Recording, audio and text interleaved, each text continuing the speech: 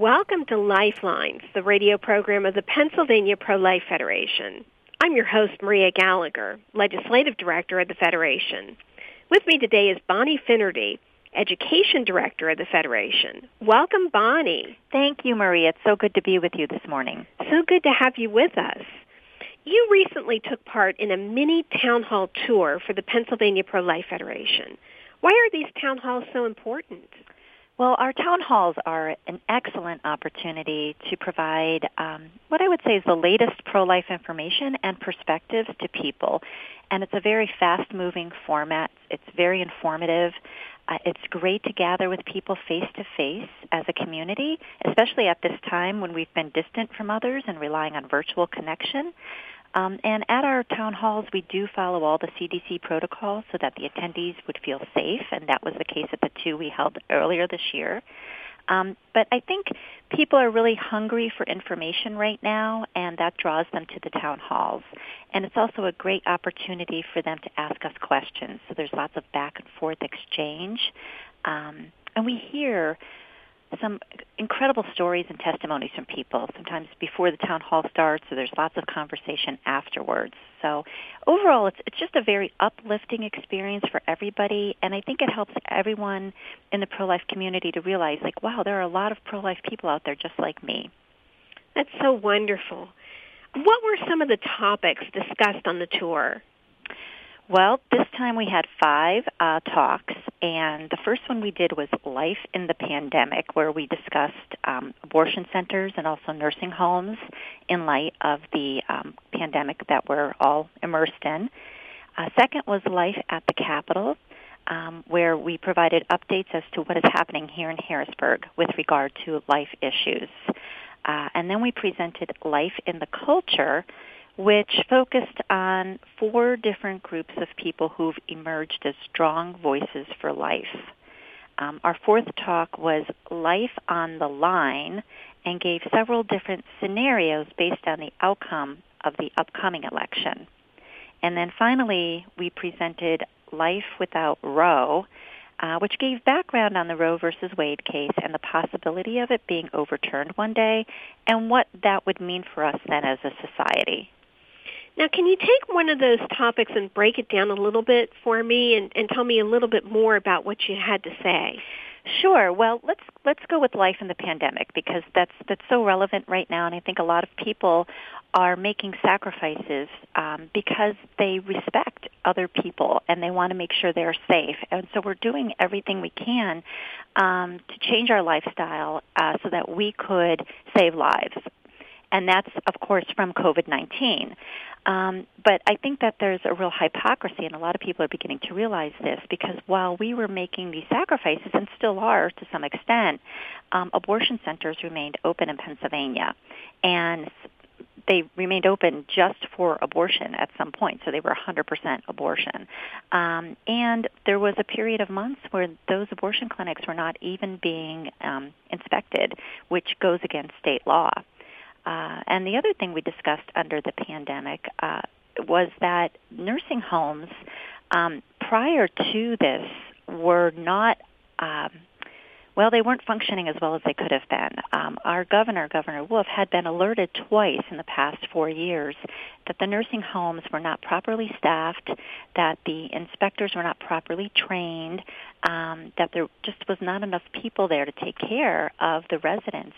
And yet, into this already stressed system, we ordered recovering COVID-19 patients. And as we know, 2/3 of the deaths in Pennsylvania have come from those nursing homes. So that talk provided kind of a glimpse into how the pandemic has really affected life in Pennsylvania. Yeah, it's really incredible when you stop and think about it. And with the inspections of the abortion facilities being suspended, it was very dangerous, because we were in such a terribly critical time within our state because of the pandemic. And to think that hair and nail salons had greater scrutiny than abortion facilities during that period, it's just very alarming, especially in light of what happened with Kermit Gosnell, who was that, infamous abortionist who was ultimately convicted of murdering 3 newborn babies and causing the death of a female patient, Karnamaya Mangar. Absolutely. It's terrible to think that these women aren't being protected and that a state law is being violated. If people miss the town halls, can they watch the presentations online? Yes, we are so excited that we were able to record our town halls and to put them on our website, and we could share them virtually with everyone. So no matter where you are, you can watch these very same talks that we just discussed. They are on our website, which is www.paprolife.org, and we encourage everyone to watch them. In total, they're less than an hour, but they can be broken up into segments, and there's just lots of really good, critical information that we want all pro-lifers to have. October also marked our Celebrate Life banquet, which followed all the safety protocols for COVID-19. Our keynote speaker was radio talk show host Ken Matthews. Tell our listeners about his speech. Oh, my, he was fantastic. He's very witty and clever, and he has just a real talent at looking at society and kind of, offering commentary on things that he thinks just aren't right. But I think the part that had us all on the edge of our seat was the personal story that he shared for the first time publicly. And he detailed how he and his wife desired to start a family, but they faced difficulty due to his wife's autoimmune disease. So they did finally get pregnant, but they lost that first child 3 weeks into the pregnancy, and then they lost another child at 8 weeks. So they really understood, the sanctity of life and were yearning to have a child. And finally, after 2 years, they became pregnant for a third time, and things seemed to be going really well until the 25th week when they were told that their little girl had no heartbeat. And so Ken talked very emotionally about that time and the grief process. He and his wife were later able to have 2 sons. In between, they lost another child at 12 weeks. So he really has a heart for life. And he said that, life is a gift. It's the most valuable thing we have on the planet, and we need to protect that.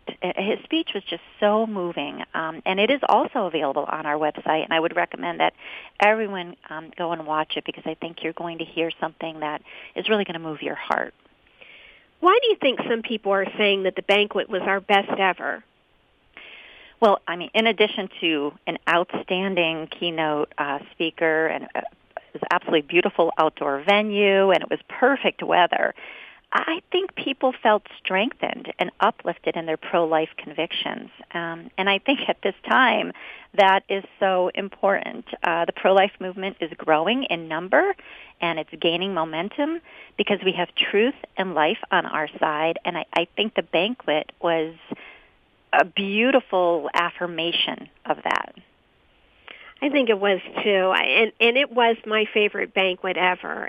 There was something about being outside and being amongst people in a safe environment that was truly uplifting and inspiring. And if you go on our website and if you view Ken Matthews' speech, you can get just a taste of the excitement that we experienced that night. So I highly recommend doing that. It's also time to promote next year's Student Pro-Life Essay Contest. What do students need to do to enter? Well, I think the first thing would be to go to our website, which gives specific details. Again, that's paprolife.org, and you would go under the Education tab and then click on Students. But in short, what we're doing is we're inviting students in grades 7 to 12 to write a pro-life essay on some aspect of abortion, infanticide, euthanasia, or stem cell research. And then they submit it to us with a cover page, and that cover page is also available on our website. The deadline is not until March 5th, so students have lots of time, but it really doesn't hurt to get started early because it does take time to kind of determine your topic and do some research or background reading. And I would just like to say that this is a great opportunity to not only learn more, but to find your own voice in defending the most vulnerable. It's just such an instructive exercise for students. And we do award cash prizes. and also a chance for publication. So it's really a win-win and a great way to build a culture of life. And what's it like judging those student entries? I'm sure that it's a fascinating process. Oh, it is. It's. I love it so much. As a former English teacher, who's graded lots and lots of papers, I love to have these essays come in and to read them and to hear what students' perspectives are on a variety of life issues. They're so articulate. Some of them, are more persuasive. Some of them are more informative. But it really is so encouraging to me to see the time and the effort that the students put into this contest, and to know that they are going to be our voices of life for tomorrow. They're going to be our leaders, our pro-life leaders. So it's a great training ground for that. Marvelous. And how can students enter our pro-life oratory contest? Well, the information for that is in the same place on our website under Education, under Students. And in that case, and for the oratory, the students would write a 5 to 7 minute pro-life speech, again, on abortion, infanticide, euthanasia, or stem cell research. And they would record themselves giving that speech and submit it to us by the end of April. The deadline this year is April 30th. Which, it might seem like a long way off, but it's always good to start exploring topics and resources early.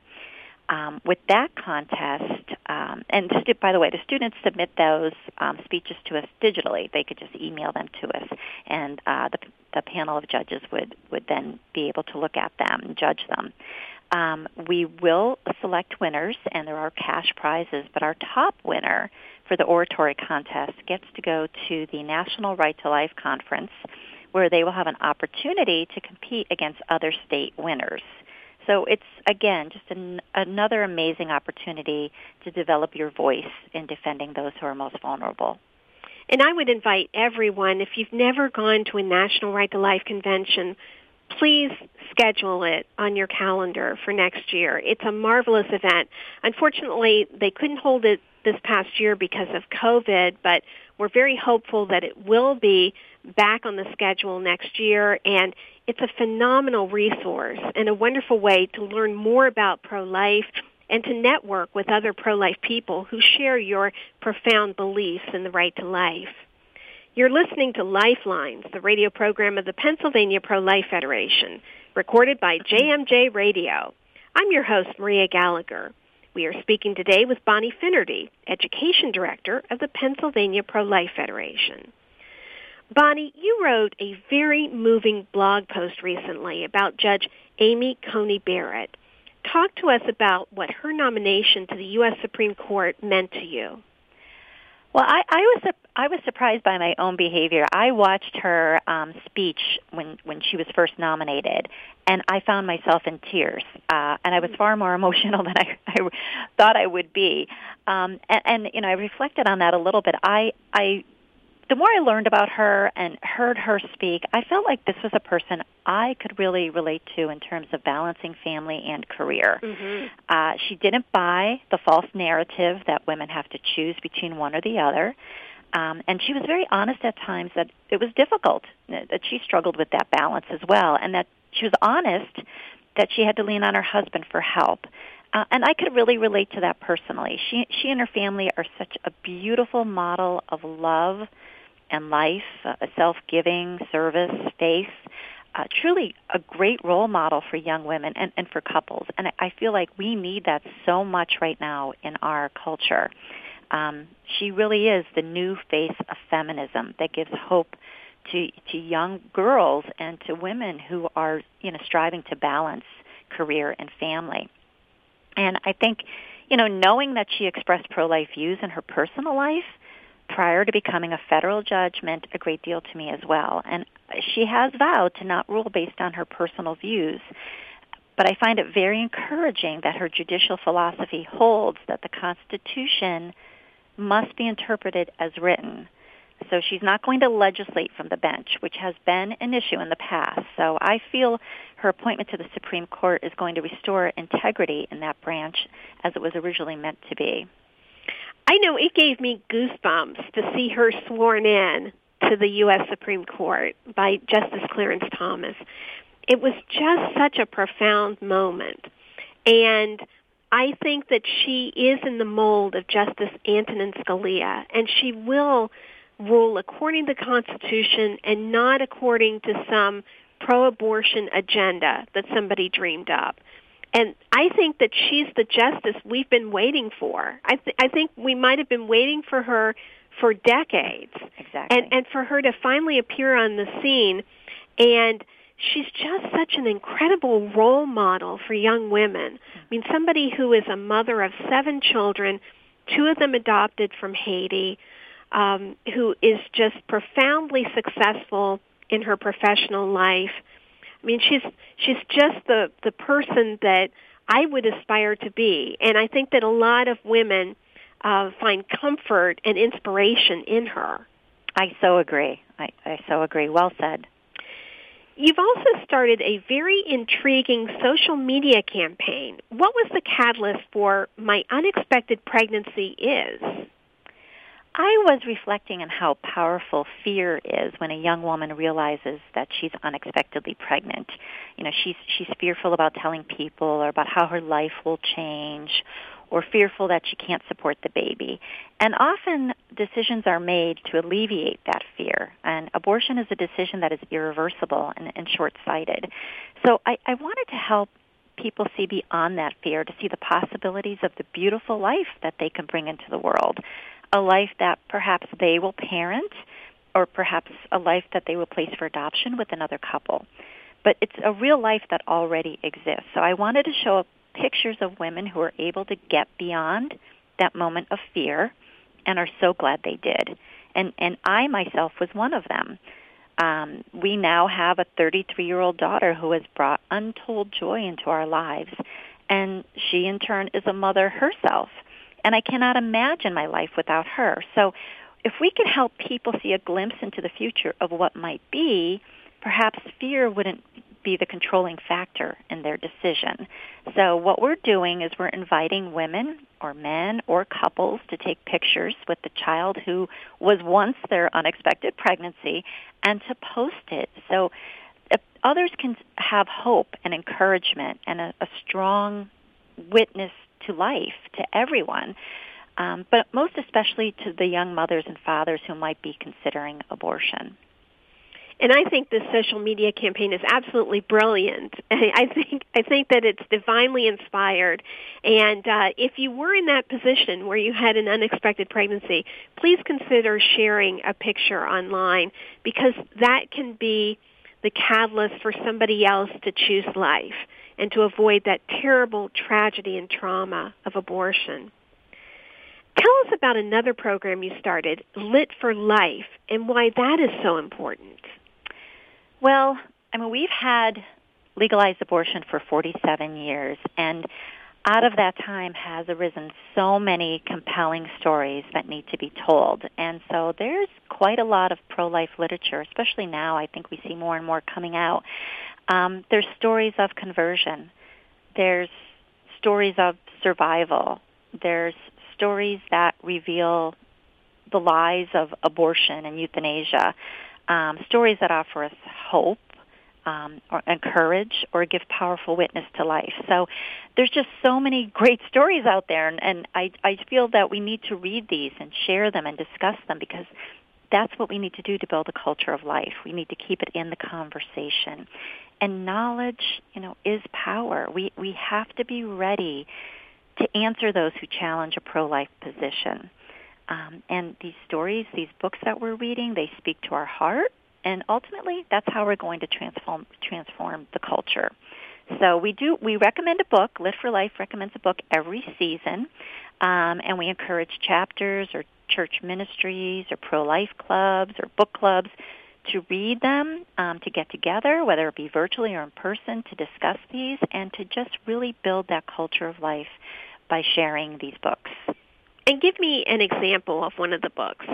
Well, we have done, I think we're on our 6th book now. The last book we did was You Carried Me by Melissa Ohden, and she is an abortion survivor. And it was such a powerful book because as she was starting her own family, she was also discovering the facts that led her mother to abort her. So it's a very interesting book in the way it's told, and it's rather emotional, but it's true, and it needs to be told that abortion survivors are real. There are people out there who have survived an abortion. Every one of them has a story. So I found that very, very compelling. The one we're reading now for fall is Life is Winning, Inside the Fight for Unborn Children and Their Mothers. And that is written by Marjorie Dannenfelser from the Susan B. Anthony list. Now, I'm only a few pages into that. I've heard rave reviews for it, so I'm really excited to continue reading it. The introduction is by Mike Pence, our vice president, and the book, from what I understand, is going to kind of detail the history of the pro-life movement and show the momentum that we have, and that one day we will be making abortion unthinkable. You addressed homeschooled students in the Scranton area. What was that experience like? It was awesome. I'm a former homeschool mom, and I was born and raised in Scranton, so I was so excited to return there and talk to this group of young people. We had about 30 of them and about 10 parents or instructors in a large room. Everybody was socially distanced. We talked about embryology and how science itself answers the question of when human life begins. And we played a game that I developed. It's called Two Truths and a Lie. And I see if they can pick out the false statement, which is, not always easy because there is a really strong abortion narrative out there, especially in the media. So sometimes, things get challenged and it's hard to pick out the truth, but then we discuss which one is false, which one is true, and why. And it's really illuminating, I think, for everybody. And the students there were so attentive and so engaged, and they asked great follow-up questions. And I was so pleased because in the weeks afterwards, I was sent a video that some of the students had made. They had been inspired to do a little more research on abortion, and they came up with a short video of why abortion is never a good option, why life is always the right option, and they sent it to me. So I was just so impressed by them and encouraged that, again, this is the next generation of pro-life leaders. What is your favorite part of being education director for the Pennsylvania Pro-Life Federation? I think it has to be people and interacting with them. I love meeting people. I love talking with them. I love the town halls. I love going into classrooms because it's a real opportunity to engage and to share information and to give witness to life. We also do educational displays at conferences and at events, and I love the interaction we have at the table.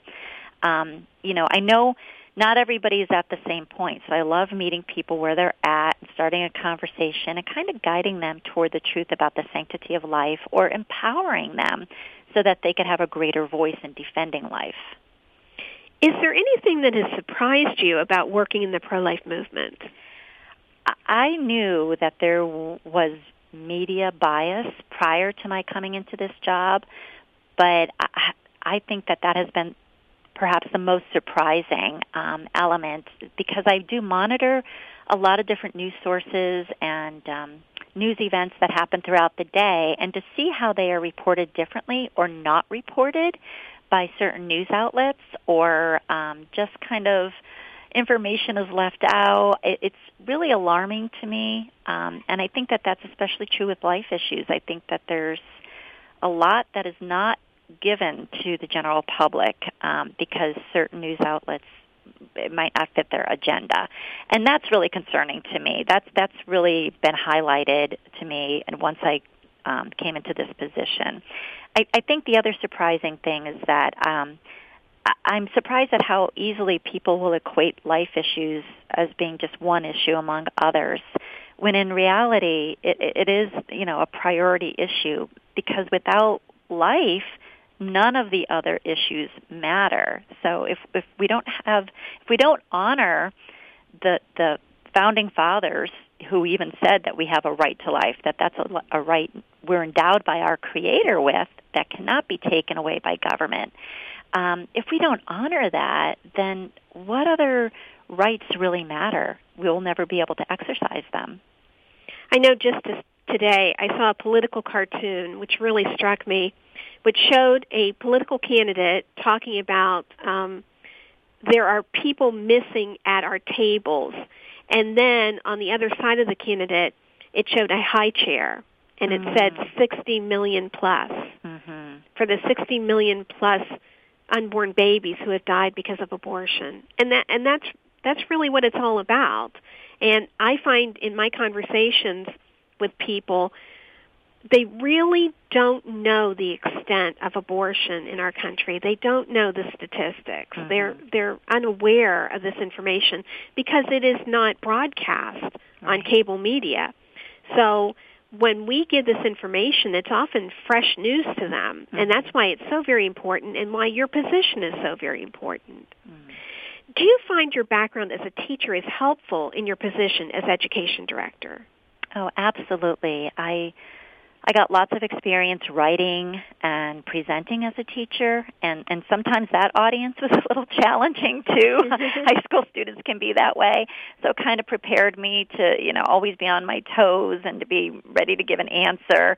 And I had to be creative as a teacher, so I also try to bring that creativity to this position and think about, well, how else can I say this, or how else can we present this? And I just really feel like my experience as not just a teacher, but also as a woman who became a mom as a teenager, and then now a mother of 5 and a grandmother of 4. I feel all of that has really been great preparation for the work I'm doing now. We have just about a minute left. If people have additional questions, how can they contact you? Well, I would encourage them to give me a call at our office. I would love to chat with you. My number is 717-541-0034, or you can email me at lifelines@paprolife.org. That's tremendous. And Bonnie, you've been such an inspiration to me personally and professionally, and I thank you so much for answering the call to join the pro-life movement, because we are so richly blessed by having you. You've been listening to Lifelines, the radio program of the Pennsylvania Pro-Life Federation. I'm your host, Maria Gallagher. Thanks for joining us. Remember, there's always a reason to choose life, and we look forward to talking with you in the future. Thank you so very much. God bless you all.